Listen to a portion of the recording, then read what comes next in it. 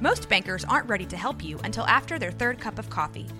But with Central National Bank's after-hours service, you don't have to wait for the bank lobby to open to get help. You can contact us from 6 to 8:30 in the morning or from 5 to 10 in the evening, and we'll connect you to a real, live, local person who can answer questions and fix problems 7 days a week. Bank different. Bank Central. Central National Bank. Member FDIC.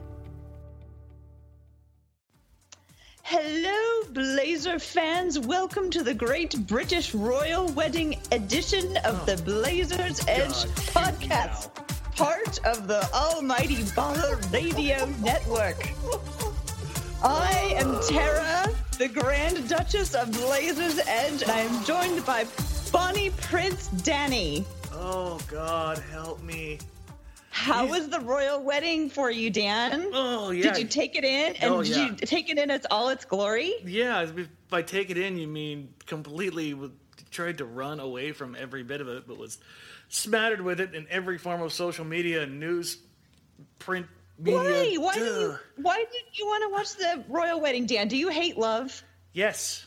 All things good must die. No, I don't know. I just didn't care. I literally just didn't care. I didn't care either until I turned it on and I was like, it's a really nice escape.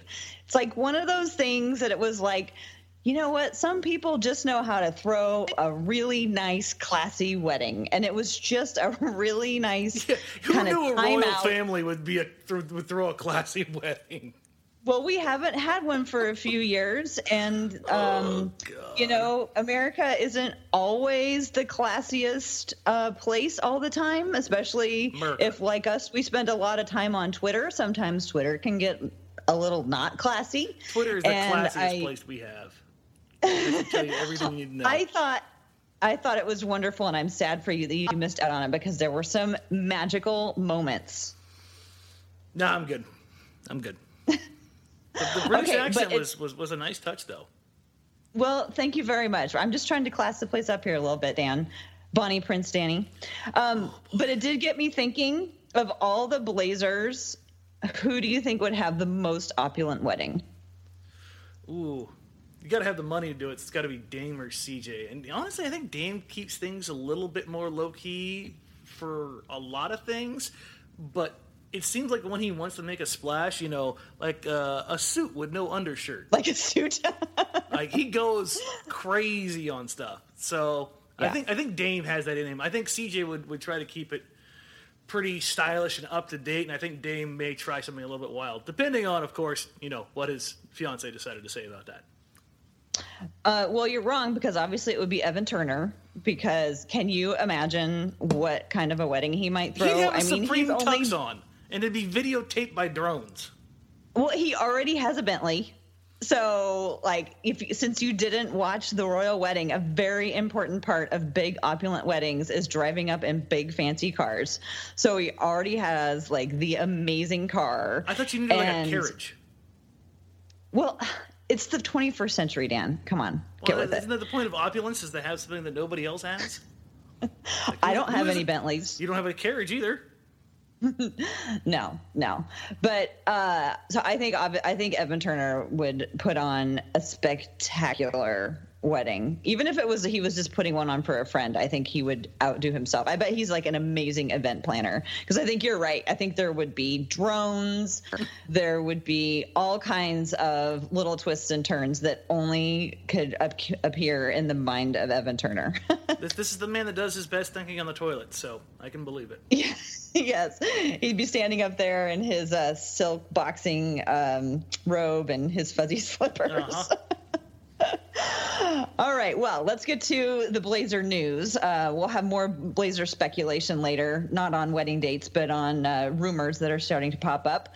This week, the NBA Combine was in Chicago, and the Blazers did not send a big contingent. They only have the 24th pick as of this moment anyway, but they were represented. They sent their team sports psychologist, Dana Sinclair, went and did some interviews with players. Is that an odd thing that they didn't send basketball people? I mean, let me say she's a basketball person, but she's a different type of basketball person. Yeah, Portland's been doing this now for a few years. This is just kind of what they do. I think they rely on their research and their scouts and all of their management personnel as far as the basketball stuff, like the on the court stuff. And they're really only trying to get a look at one particular thing through the lens that they've chosen, and that's the team psychologist that they've employed now for a while. To be honest, it's for the most part worked for them as far as getting guys personality-wise that fit together. We haven't had, say, I hate to even mention his name again, save like a guy like Felton. The Blazers really haven't had core chemistry issues in quite a while. So I think they're kind of following that trend of going after the same or the right kind of guys' mental makeup as far as team composure. Well, I mean, it kind of goes along with last week. I think last week I asked you, what do people really get out of the combine? I mean, measurements could be taken anywhere, and I think the measurement thing is a little weird and creepy anyway. Sometimes I guess you get to see them, play 5-on-5, which I guess, especially guys who are like maybe in a mid-major or in a smaller school that wasn't playing the super high level competition. It's like the first time to see them. But it sounds like you're saying that, a lot of the work goes on, during the year that the scouts are already doing anyway. And so it's just their first time to talk one-on-one with these young men, face to face. Mm-hmm. What do you think about like the wingspan and how big their hands are? And it all matters. It all matters. But does it like really matter that they have to all stand in line and get measured? Like, can't you just look at Mo Bamba and go, that dude's arms are crazy long? I mean, it's like, a game the NFL's the same way. It's a game of inches. The ability to alter a shot, to get in a passing lane, to catch a pass. There have been guys in throughout league history who had tiny hands and had trouble catching passes in traffic. Guys that don't have long enough wingspan, and a lot of these guys you want to get the actual. But can't you tell by watching them play whether or not their wingspan and their speed is fast enough? Yeah, but you want to get all that stuff on record, because when you're deciding between two guys, if things are close enough, teams have certain ways that they'll go with things, whether it's mental makeup or physical makeup. And I think that's all a huge else part being of it. Equal. If one guy's wingspan is 7'4", someone else is 7'2". Yeah, I mean, that's the reality of it. Somebody's a little bit longer, somebody's a little bit faster. I mean, those are the things that are going to break it apart. I mean, when you're talking about the guys on this level, the smallest advantages are the ones that matter. Because everybody's just physically at a level that's, in the 0.1%. These guys are just absolute freaks. Okay, but so they spend so much time at the combine measuring everybody. And remember, like, oh my God, Noah Vonleh's hands are like incredibly huge. Pat Connaughton has the second highest vertical leap ever recorded. Okay, so where are these guys now? I mean, just because it doesn't always matter. Like we've talked about it before. Noah Vonleh is a prototype. Like if you're going to build a guy in a lab, he comes out looking like Noah Vonleh. 6'10", big lower body, great wingspan, already got a man build coming into the league, had the weight necessary to play down low. I mean, he checks all the boxes, but the basketball stuff and the mental aspect of it, those are all things that matter. I think it's disingenuous to spend so much time emphasizing measurements at the combine when they can't get them right. Everybody knows that Kevin Durant is not 6'10", and nobody will change his measurements on That's the official NBA. ones submitted. Yeah, I know. Those are the official ones that are submitted, but the combine ones are what are actually measured, which is different. I'm just not into the whole measurement thing. But in terms of the psychology test, do you think that she like gives them basically like a Myers-Briggs type thing? I mean, are you familiar with that, where you're given a personality type and it's not like to judge whether or not you're a good personality type, but just to see how your personality type fits in with those around you, and if your personality type fits with, the strengths of what you're going to be asked to do? I'm certain that's probably part of what they do. But I think they probably go a little bit deeper than that. I think they only get 15 to 20 minutes with them apiece, so they don't get a ton of time. So it's probably pretty focused. From what I've heard coming out from players that have met with the Blazers, it's usually they won't elaborate exactly on what questions were asked, but they say that at least from what I've seen, that the questions themselves are very specific. Mm-hmm. So I mean, they're honing in on certain things clearly, like basketball specific, or it's been vague in general, so I don't know. But I would assume that since there are no true basketball personnel there, I would assume this is all about mental makeup. Mm-hmm. Yeah. Well, I wish I was a fly. I'd love to be a fly on the wall in one of those conversations. But we did get one huge thing out of the combine. Mo Bamba has the longest wingspan on record so far. Yeah, 7'10". That's so that's longer absurd. than a car, isn't it? Yeah. I mean, how long is a car? I mean, cars probably your average coupe, you're talking about 8 feet. Wow. Yeah, that is very, very long. I mean, it's nuts. We shall see how that translates. And by I mean like actual space. I'm talking, wheel to wheel. So. Mm-hmm. Well, so Dana Sinclair was not the only person there with Blazer connections, obviously. No, she NBC wasn't. Sports Northwest sent Jason Quick there. He shared a whole bunch of information about players that the Blazers either met with or are planning on working out in the coming weeks. Were there any players that were mentioned who stood out to you, or people that we should really listen for their names for potential, Blazer reasons? The thing about this is they're looking at guards. I mean, it's point guard, shooting guard, point guard, shooting guard, point guard, shooting guard, point guard, shooting guard, shooting guard, small forward. The biggest hole on this. They're all 6'5". Close. I honestly, I figured they would have gone for forwards, but depending on where they're picking, I mean, there's a lot. There isn't a ton of wings outside of the top crop, so probably this is why they're looking at this as best player available. Right. But okay, yeah. Actually, let me ask you a question on that. So I know. There's one school of thought, especially at the very top of the draft, is take best player available. Now, when you get down in the 20s, are you still looking for the best player available? Are you looking for best fit? Or, again, does it still just matter whatever the philosophy of your team is? Yeah, I think there's a couple of things that go on. If you're the Warriors, you're looking for fit, I think. You don't care about best player available. You're just looking for somebody to fit in right now, right away, unless you're projecting towards the future. Other teams are looking at best player available. Mm-hmm. I think you can kind of start messing around with that depending on where your team is at. Mm-hmm. You mean where they just finished in the season and exactly. what their goal is going makeup forward. looks like going forward? Yeah. Okay. So, yeah, anyway, back to any names that we should keep our ears tuned to. The guy that I like, as far as who's been named so far, is Bruce Brown out of Miami. Okay. Brown's just tough. He is a tough player, and I think that Portland could use a guy like him in the locker room. But the weird thing is I kind of see Wade Baldwin as possibly filling that kind of role. So part of me thinks they need to go more towards shooting, especially if they're considering losing Shabazz. And that's what it looks like, at least from what I've seen. You've got DiVincenzo, Jerome Robinson, Kyrie Thomas. You've got guys of these combo guards that I'm assuming are guys that they're looking at to replace Shabazz Napier. Mm-hmm.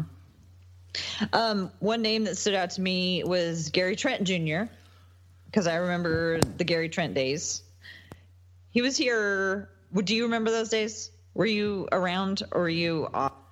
Yeah, no, 95, 98 is definitely like prime high school watching years for me, and I got to see Gary Trent Sr., but it's actually kind of cool for me because, I got to go and really check out Hoop Summit a few years ago and see these guys up close and personal, and Gary Trent Jr. is one of the guys I got to spend some time with.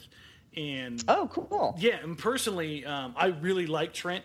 Watching him in workouts, his personality, his mindset, and like if you're talking about like guys that Portland's looking for, and I can't believe I'm saying this about a Duke guy, but he's also the son of a Blazer, so it kind of balances out. But he was a guy. There was two guys that came out of that camp that I really liked the makeup of, and that was Gary Trent Jr. and Jared Vanderbilt. I love their game, their mindset, their mentality, how they went about, their day-to-day stuff. There was just something about them that they were above everybody else on the, at least as far as it appeared, on a mental level, like understanding the game, where they need to be, how to help other guys and communicate, and just kind of be an effective leader. And I saw that. And that was at the both Hoop those Summit, guys. right? Yeah, that was 2 years ago at the Hoop Summit. And those were two guys that really stood out. And not to say that Gary Trent Jr. also isn't, like, textbook-wise, one of the best-looking jumpers I've ever seen. It's a thing of beauty. So he's one of those guys where we've been fooled by those before. Yeah, and that's the thing is, like, it's so pretty, you think it's going to go in every time, but God, it's a good-looking jumper. Mm-hmm. Well, I think he's exactly the kind of person that the Portland fans, I think, would really embrace. Partly, because of, a lot, I think, because of his father, Gary Trent Sr. He was there. He had 1 year before Rasheed, Bonzi, all those guys came in, and then. Yeah, he was there for a couple of years with them, and then he moved on. He did have a little trouble while he was here. He did not come out of that era without some activities that put him Brian on the radar. Grant and Arvydas Sabonis, who did or who didn't? Right, exactly. Well, and he seems to have really gotten his life going in a good direction after he was out of the NBA. I was reading a story. Mark Spears wrote an in-depth article on him maybe last year. As Gary Trent Jr. was coming into Duke, he wrote a pretty extensive article about Gary Trent Sr.'s life. And man, he have a difficult upbringing. Then he was in the NBA, had his NBA career, played a little bit in Europe, came back, and then he ended up for quite a while. He was he worked in a school as like a counselor, helping, just like a success counselor. Mm-hmm. He wasn't like a school counselor, but he, hung out with all the kids and helped them and listened and provided some, with like a middle school. So that was kind of cool. But anyway, Gary Trent Jr. also really stood out. He was named, Bleacher Report talked about him as one of the standouts at the Combine during those 5-on-5 workouts. So, he's wonder how he did on his personality test. Yeah, here's hoping he did well, because honestly, and I know I never say this about Duke players, especially 4-year Duke players. I think the one and dones can be a little bit different. But I just he's a one and done, correct? Yeah, and I just don't trust the 4-year Duke guys like the Grayson Allens of the world, and that's just he kind of epitomizes, I think, what Duke is, at least to me mentally, and I'm just not a fan of those kind of guys that come out of there. They're great college players, but I don't think they ultimately find a lot of success in the NBA. The one other thing that I wanted to say about the list that Quick brought out, not that he doesn't have sources, obviously. This is according to Happy Walters, so pretty easy to believe that's true. The Blazers. Explain who Happy Walters is. He's a big time agent in the NBA. Been around forever. Okay. Does he represent any current Blazers? I don't think Happy currently does. Okay. You know what? We're gonna do the live lookup. What's really funny is when you check search Happy Williams, like the first 5 results are Pharrell Williams' Happy song Happy. Yep. But I don't think he actually has any that are active right now. The thing I was going to say though is I think that there's something to be taken away from this. Oh, Harkless. I should have known that. The whole negotiation with Harkless. I should have remembered that one. But the thing I was going to say about this whole list is the Blazers typically don't. they send out some mixed messages around draft time. I mean, we've talked about this before. That the Blazers under Neil O'Shea, they operate under a veil of secrecy.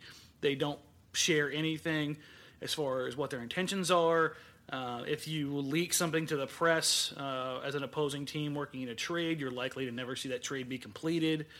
They send up smoke screens for free agents, for trade deals, for draft workouts. I mean, Donovan Mitchell's workout in Utah, Lindsay said that, the story goes that the workout was so good he threatened to fire anybody who mentioned how good the workout was because they wanted to keep Donovan Mitchell under wraps. So there's always that kind of stuff going around. That's not just held to the NBA too. The same is true in the NFL as well. Okay. But the list that you were saying, the list that Jason Quick tweeted out. Yeah, no, I was just saying the list that he tweeted out. I mean, it's coming from Happy Walters. It's not coming from a Blazers source. So there's definitely some credibility to it. Okay. And then there was a brief kerfuffle, which maybe has to do with what you were just talking about, over Chandler Hutchison, the player, I believe, from Boise State, who dropped out of the combine, and rumor was that he'd had assurances from a team in the in the 20s that he would have a place, and because of the connection to Damian Lillard's trainer, who is at Boise State, there was speculation that maybe that was the Blazers. And then Jason Quick came out and said, no, that was not the Blazers. Have you heard any other parts of this story? Yeah, no, I mean, I've heard it kind of front to back of what's going on, but I think the thing for Blazers fans to keep an eye on, the Blazers fan are the Blazers fans. The Blazers organizations are the only ones I've seen that have actively denied this rumor. Mm-hmm. So take that for what it's worth. Methinks you doth protest too much? Yeah, so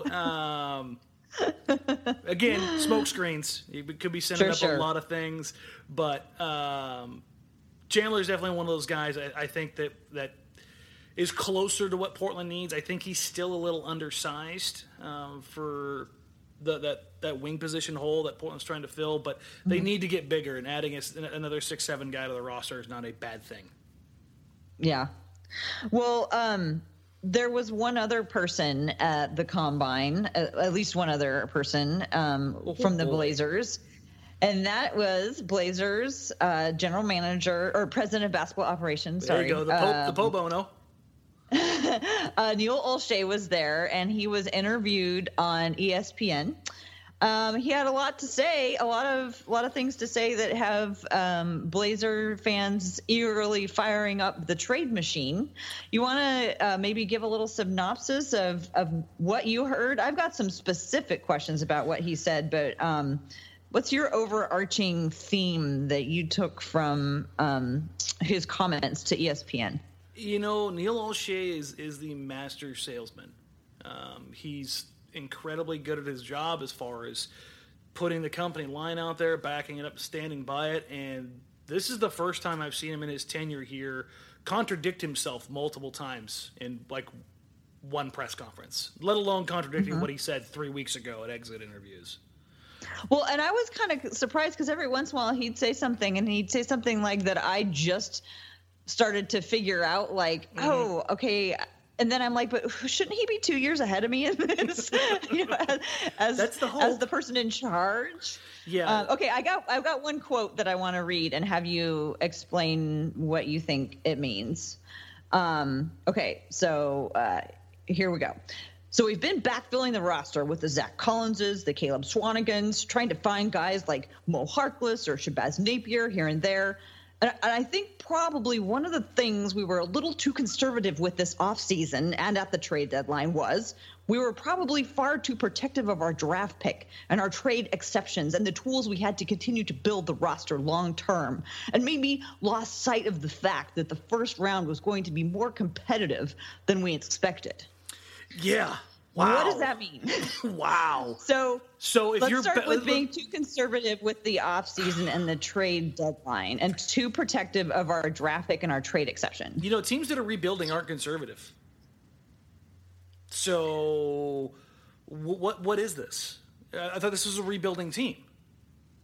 Well, I thought they were rebuilding on the fly, so they're not exactly rebuilding. Right. They're retooling around Dame's trajectory. Oh, but you're talking about retooling around them with guys that are 5 and 6 and 7 years younger. So again, this is the contradiction where it comes up immediately. First, it was the playoffs are not the goal, and then it was maybe that we weren't ready Maybe for the playoffs. we should start planning for the playoffs. Yeah. But you said that the playoffs. was the one where I was like, wait a minute. Like, which side of this fence do you want to be on, Neil? And that's what I mean. That's so unlike him. He's usually, just chopping it up, just serving it up exactly as it needs to be served. And he was just stomping over everything that he said, and it was really, really weird. So when he says too conservative with the offseason and at the trade deadline, do you think he might be saying that the Blazers held too tightly to those assets because they didn't have the right offer to discuss with any other team? Or do you think he means that they were holding on to it because they've really believed so much in the development as a team that he wanted to preserve those for the future, for that final piece? Honestly, I don't think it's either one of them. I think it's packaging up and selling that they didn't have anything really to sell. I mean, outside of C.J. McCollum, Damian Lillard, and Zach Collins, what do you have on this roster today that's attractive? Okay, so too conservative, meaning we didn't shop CJ. Yeah. Like everybody, okay. Yeah, that's the only way I can take that for that to be held true at all.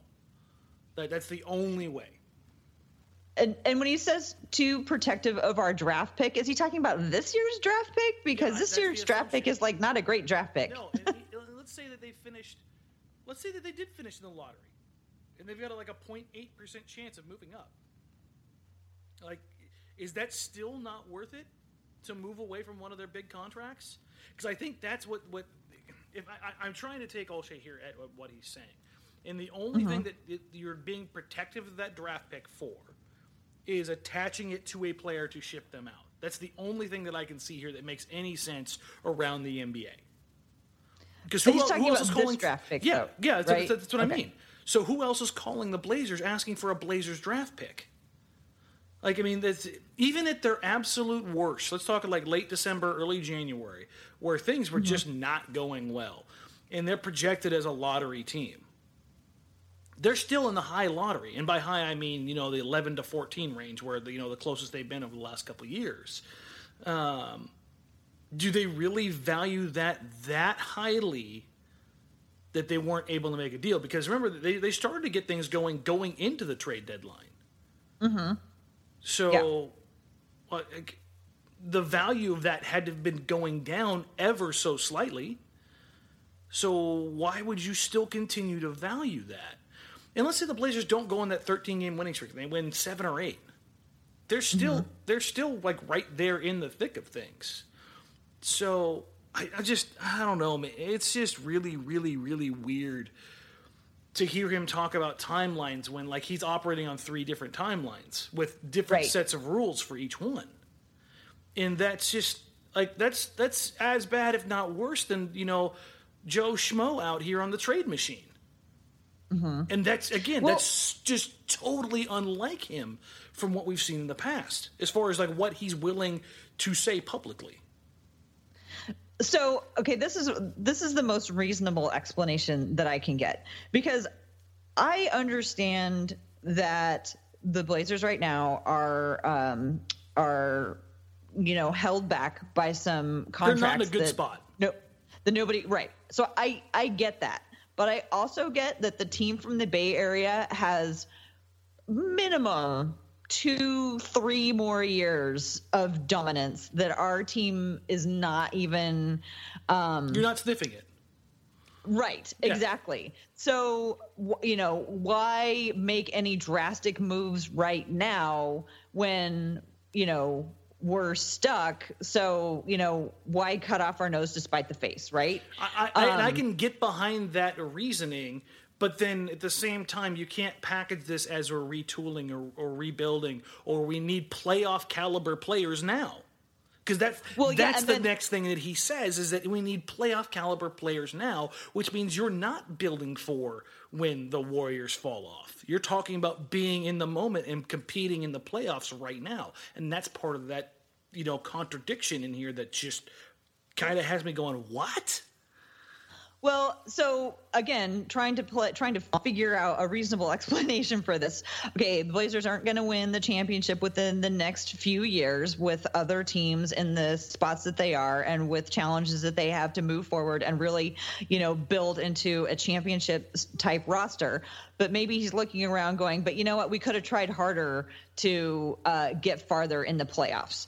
He must not listen to the Blazers Edge podcast because we've been talking the entire year about how tight the Northwest Conference is and how tight everybody knew how tight the race was going to be in the playoffs. As soon as the trades were done, when Paul George came, when Carmelo came, when Butler we were like, moved, the Northwest Division is going to be brutal. Yeah, I mean, you got Paul Millsap in Denver, and you're like, oh, okay, this is going to be just a complete nightmare. And people were calling me crazy when I said I think Utah could finish ahead of Portland.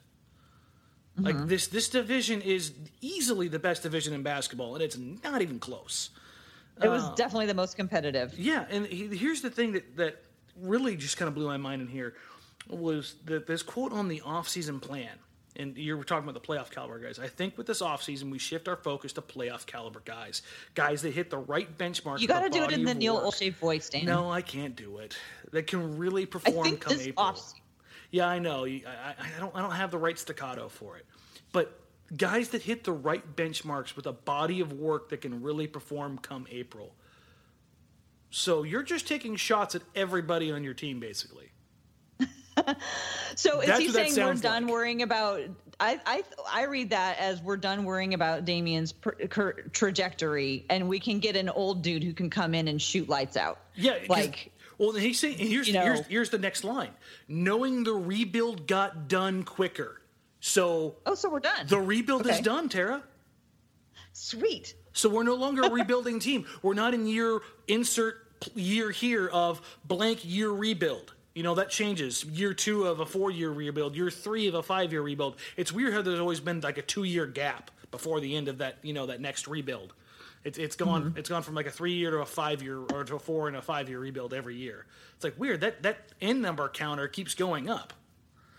Fortunately, Zach Collins is going to be good for 12 to 15 years. Oh, he better be, because it's our responsibility to move him back closer to the basket. We compared him a lot to like a Kevin McHale, LaMarcus Aldridge. I'm sorry, I can't let that go. No, you cannot compare Zach Collins to a Hall of Famer with the second best footwork in NBA history. That does not work. Okay, but he's not lying in saying that he did, because he did. Holy Neil Olshey, whether or not that was crap. a comparison we're ready to all buy into, I'm getting the feeling that you're not ready to buy into that comparison. But, he's not lying about the fact that that's what he sold him as. That's nuts to double down on it like that. And don't get me wrong, Zach could be a hell of a player. But, I mean, have we not learned from like the expectations that were set for Myers? Mm-hmm. Like that's just like, if you want to compare him to an athletic post player who can play inside and has a nice finish, find somebody else. But comparing Zach Collins to another white dude who just happens to be a Hall of Famer, holy shnikes, what are you doing? That's to me, that's just terrible. I cannot wrap my head around that comparison. Okay, but what was he? So some of that I think is he was just caught up in the moment, and I don't think we can really parse that too carefully. Even but what I want, Rashid, so he named the 2 best power forwards in Blazers history and a Hall of Famer. Okay, I don't want to. I know that you're upset about this comparison, but I don't want to belabor it because hasn't really been absorbed. Like, is everybody thinking that Zach Collins is going to, like, within the next couple of years, he's going to be? Yes, and here's the problem. Here's the problem, because I'm going to transition into the Karl Anthony Towns trade rumor stuff that we kind of popped up out of here, because you when we talk offline, you tell me nobody actually believes that stuff. Nobody actually believes that stuff.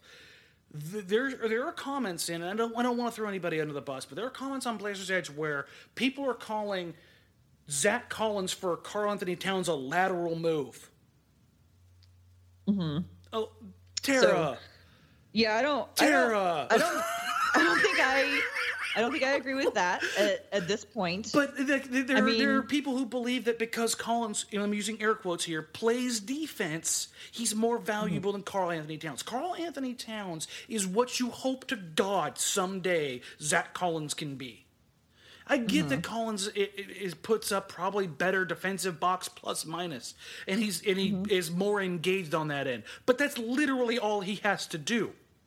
There are very, very few players in the entire NBA who are two-way players who give it all on each end of the floor on damn near every possession. Remind me, when was the last time Zach Collins was responsible for creating 25 points a night?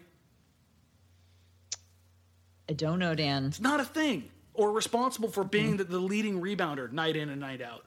Or being one of the league leaders in double-doubles night in and night out. Like, that's not, like... The idea, and this is why I think like these kind of comparisons are so, I don't want to say toxic, but they're just crappy. Like you can't make those kind of things out there. Would it be fair to say that you believe that they are dangerous in terms of they put too high expectations on a player to have to turn out like somebody else when we haven't even seen what he can do yet? We haven't even seen him as a starter yet, let alone a starting contributor. And people I want to go back before we move on to the cat thing, though. I want to talk about like, so if they move him back under the basket, is Olshey saying that? I mean, is the situation that he's talking about if Nurkic walks and they need a center, then Zach Collins is going to be the new center? Is that what? What they're preparing us for? That's the only thing I can assume, unless they want to play Ed Davis out on the perimeter or go small. Like, I know. I love Ed Davis so much. I love Ed too. He's taken like 4 shots outside of the paint, like his entire I know. career. I love Ed, but that's like if you're intent on bringing back Ed, like it's either that or you're starting Zach Collins at center. And right. Like, if you look at the lineup right now, unless the things change, the heaviest guy you're going to have on the court is Aminu. I mean, seriously. Right. Well, I mean, I think we talked about Ed, like, you know, at least at the beginning of the year, if Nurkic is gone and the Blazers don't bring in another center, then Ed would start at least for the beginning of the year, and Zach Collins would come in as the center. Which wouldn't be a bad scenario. Like, Zach is a off-the-bench center, that's fine. But, I mean, let's just put this in perspective. Could you imagine Boogie Cousins comes back and is healthy and sees Zach Collins as his matchup? And he gets, like, that big Grinch smile on his face. Yeah, I mean, and that's not shaded Zach. I mean, just... Boogie's got him by, like, 70 pounds. He's a lot bigger than he is. That's a big dude. And again, you don't have to face too many of those guys night in and night out, but guys like Cousins and Embiid, I mean, they would just eat him alive down there. Yeah, I mean, to Zach's credit, he has shown that he mentally he's there. He wants to compete. He wants to compete. That's good. Yeah, that stuff's all great, fine, and dandy. That's good. But again, this kind of goes back to the whole mixed messages thing. Like, Zach's not ready. By the way, he's LaMarcus Aldridge, Kevin McHale, and Rasheed Wallace, and we're going to play him as a back-to-the-basket player. What? I don't know why he didn't just throw in Shaq. I mean, come on. Like, if you're going to reach Larry for the Bird, stars, reach for the stars. Just throw, like, every Blazers great big man and then every white Hall of Famer that's remotely tall. I mean, a little bit of Larry Bird in there, too. Some Pistol Pete Maravich. I mean, it was just... Like, Neil, what are you doing? Like, right. That's what I mean. Like, every statement that he made was just a contradiction to either something he had just said previously or something he said, 3 or 4 weeks ago at the exit interviews. Yeah. And my head was spinning by the time it was done. Like, what did I just watch? I was very, very confused. I don't think it's super fair to like parse every single word because, you know, when someone's got a microphone in your face and you're talking, not everything, you know, I will admit, I personally don't make sense all the time. I don't know if you would ever admit that, but I will admit that. It's his job, though. That is literally his job, is to have his measured takes. Yeah. Well, I do.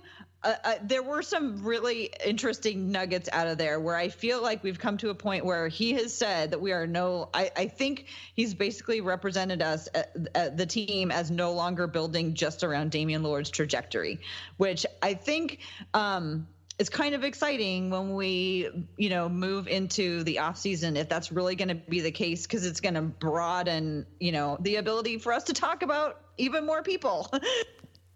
Yeah, to be honest, this is the time of year for rumors, and God knows we're killing for them.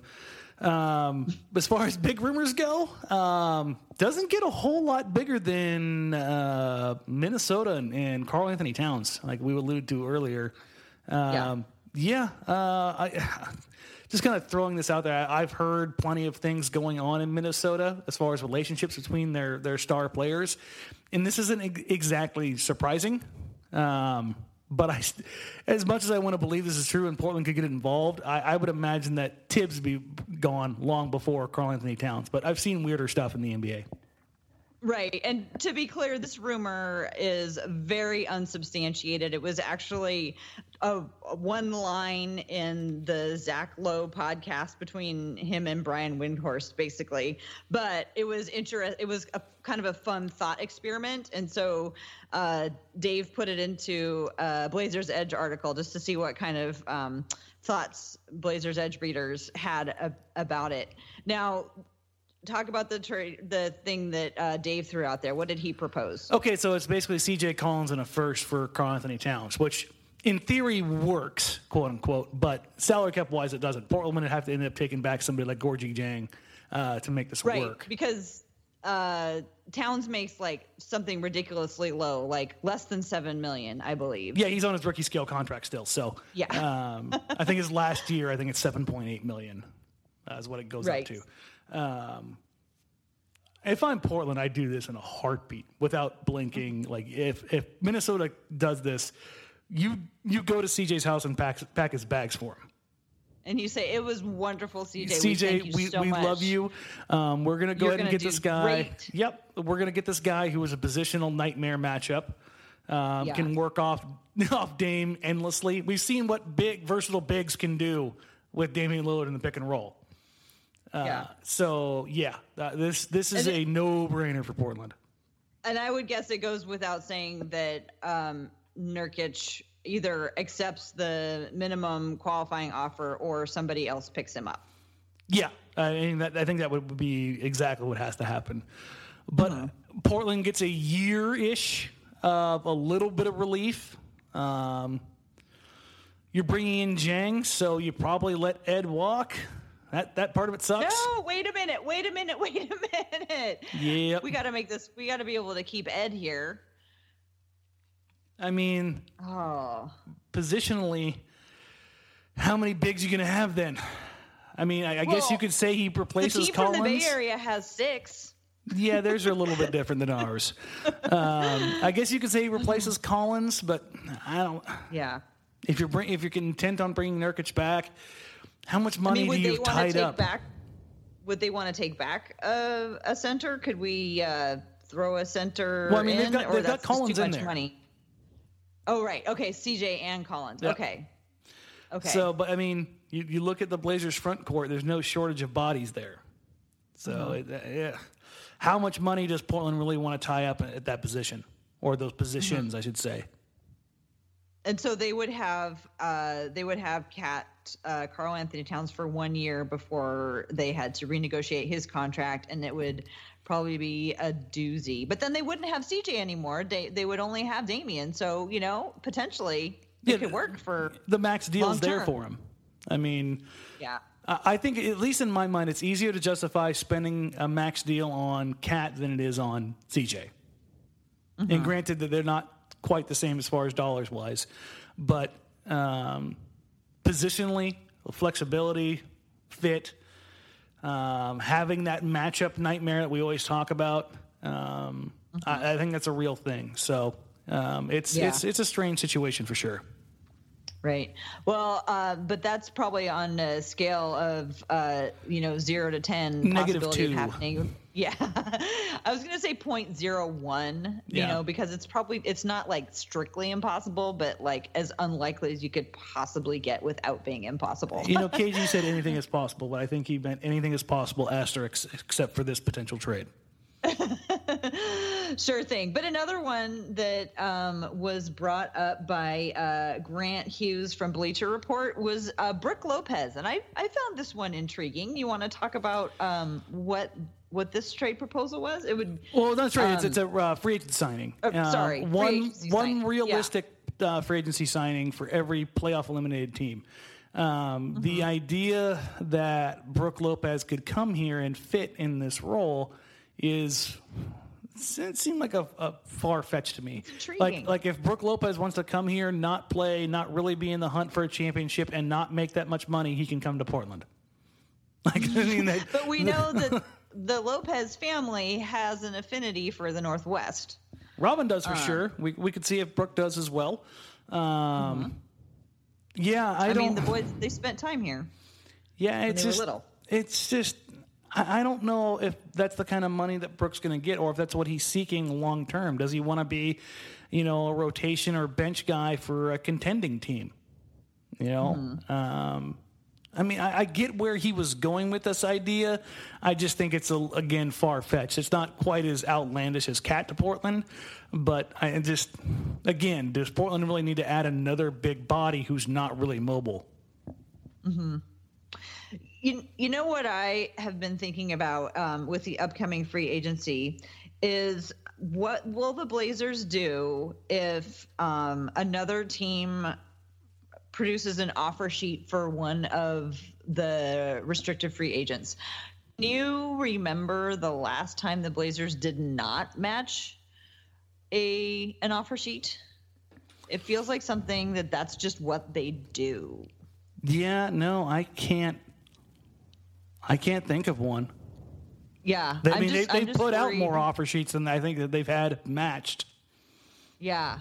I just worry that, I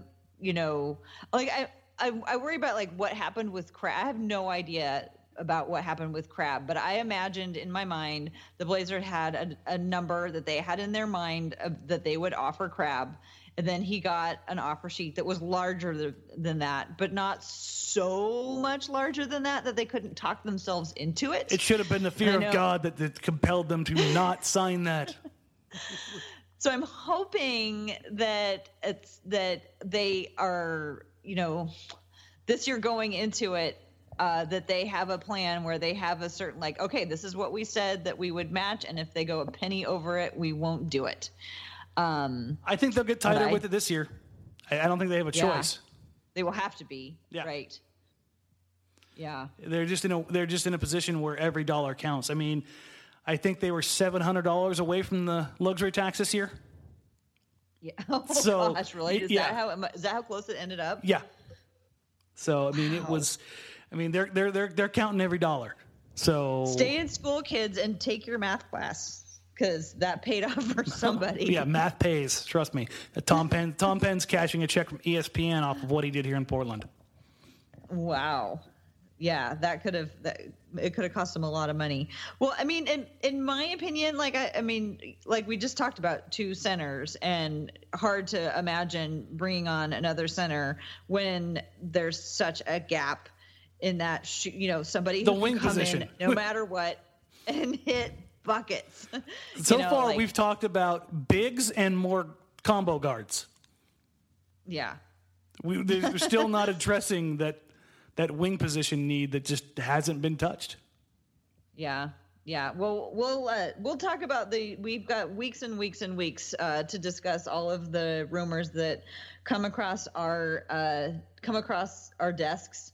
So we'll save any more talk of that for the future, unless you have any others that you want to throw out there right now. Nope, I'm waiting to melt down at least until draft day. It's still such a long ways away. It's still over a month away. Just a little just a little over a month. We're good. All right. Well, there was one other another piece of news that is related to the NBA. It's not directly NBA news, but earlier this week on Monday, the Supreme Court struck down a federal law that prohibited sports gaming. So what that means is that states can now legalize sports betting. So to put that into context, Nevada right now is the only state that has it. In Nevada alone, in 2017, $4.8 billion was wagered. That's a lot of cheddar. The total amount wagered in Nevada. It looks like more than a dozen states have already introduced sports betting legislation, I guess kind of in anticipation of this happening. They had this stuff ready to go. Right. And so conservative estimates are that by the end of the year, 8 or 9 states, by the end of this year, by the end of 2018, that paperwork was ready to go. Will have licensed sports books allowing legal gambling, and a total of 12 to 14 states may have this all in place before the end of 2019. So that is big news. But what does that look like? How does that change? How does that affect the NBA and the game that we know? There's a couple things to take out of this. First of all, Adam Silver has kind of been at the forefront of this for the leagues around the U.S., because it's a band of league, like most of the leagues, like NFL, everybody, MLB, NBA, NHL, they're all kind of sitting in the same boat. However, Adam Silver has basically said, no, we want in, we want our 1% guaranteed take, and then whatever else comes out of it, we'll take part, and that's basketball related income that goes to the owners and the players. Okay. So, yeah, my question was how does that affect us as fans and people who watch the game? So it means an increase in basketball-related income, which means an eventual increase to the salary cap? Yep, I've seen estimates anywhere between a $5 and $7 million increase in the next couple of years. The other thing is actually the watching experience. If the NBA is going to be a part of this, I wouldn't be surprised if all of a sudden you saw franchises around the league in their mid-game show start talking about gambling. Here's the odds. Here's where the lines changed.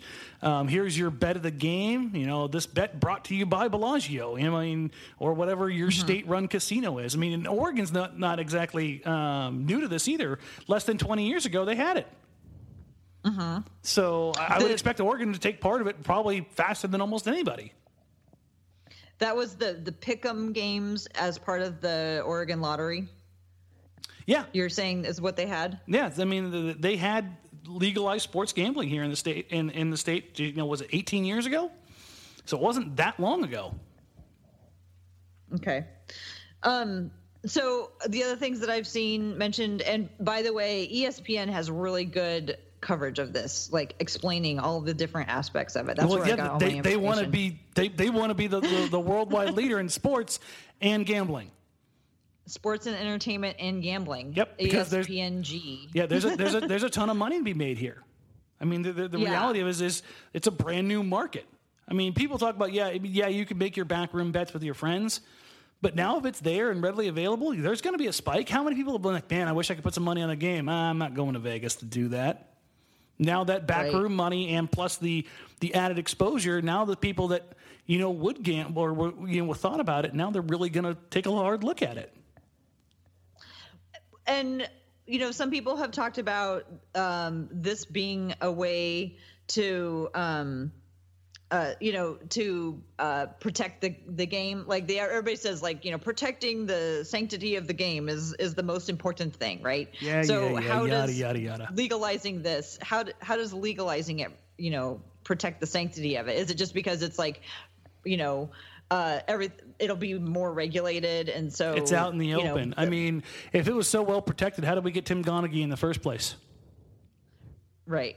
That's what they're saying is if they legalize it, that's to potentially avoid situations like that. That's how they caught the guys at Arizona State years ago. Is that, all of a sudden a game is being bet up big time on like a Tuesday between Arizona State and Washington State.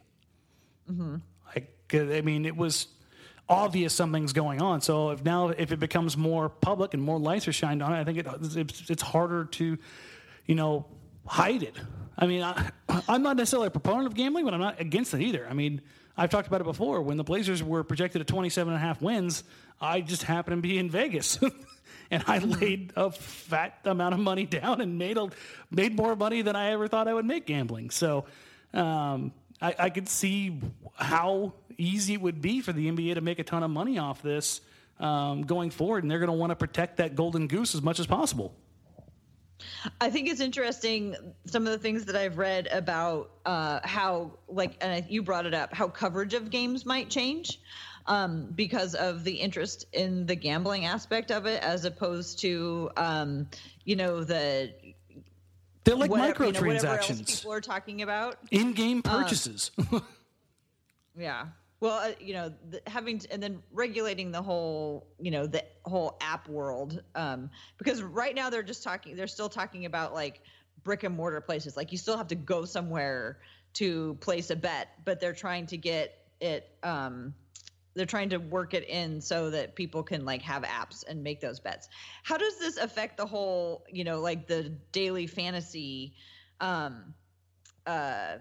will it crush that because people will want to go do other kinds of betting? Nah. Do you think it'll enhance it? Do you think it's anything that they're concerned about? I think it kind of goes hand in hand. People that want to participate in those are still going to participate in those because there's the feeling that comes along with that, the draft process, as opposed to just betting straight lines. And I think it's easier to click on players than it is to, in draft, as we've seen with fantasy football especially, than it is to just throw money down on a straight bet. A game. Yeah. I think there's the game within the game that the daily fantasy presents, as opposed to laying money down on a particular outcome, like the association that comes with those two things. Mm-hmm. I think it would be interesting. And I can't, as I think about how this might change the landscape, I can't help but think of what happened in, Oregon with the legalization of cannabis and everybody going out and growing so much cannabis that everybody wanted to get in on that, and they grew so much now that there's like this huge oversupply of it. In Oregon, no way.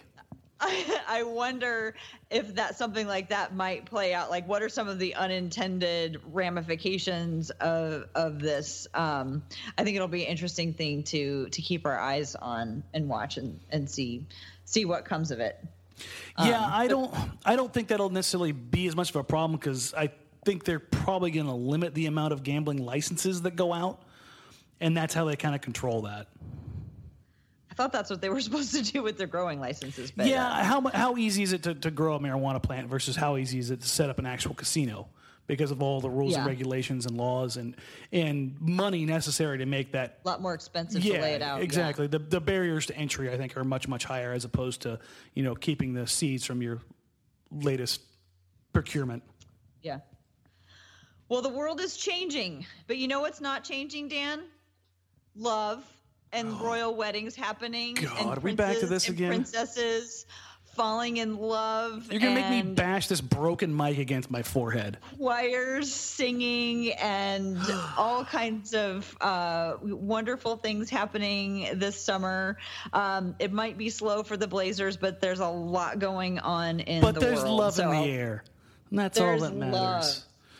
Oh, God. Yeah. So let's wrap this up. So I can go back to watching highlights of the royal wedding, and you can go back to your dark corner and do whatever. Hide from the sun. Just add it some more. Yeah. So let's see. Remind everybody, you can find us on the Blazers Edge podcast feed on the Almighty Baller Network. I can be found on Twitter at TCBBiggs. Even though there's no Blazers going on, I'm still keeping up watching the NBA Finals. I'm also watching the WNBA, which has been fun. It just started this weekend. Lots of games. I'm really enjoying that. By the way, WNBA League Pass is $17 total. Yeah, I for wish the regular NBA League Pass entire was $17. That would be much nicer. $17. So everybody should just go out and buy it, just like to support the league, and just so that we can like have the numbers. Because that just like I was like $17 a month. No, $17, and the whole first week is free. So. Anyway, I've been watching that, so follow me on Twitter to find out what I'm watching and what I'm thinking about. And Dan, why don't you take us out of here and tell us what you're up to? All right. So you can find me on Twitter at @DMorang, as always. On Instagram, same handle. Blazers Outsiders continues through the summer. We'll start ramping up the draft coverage on NBC Sports Northwest with that.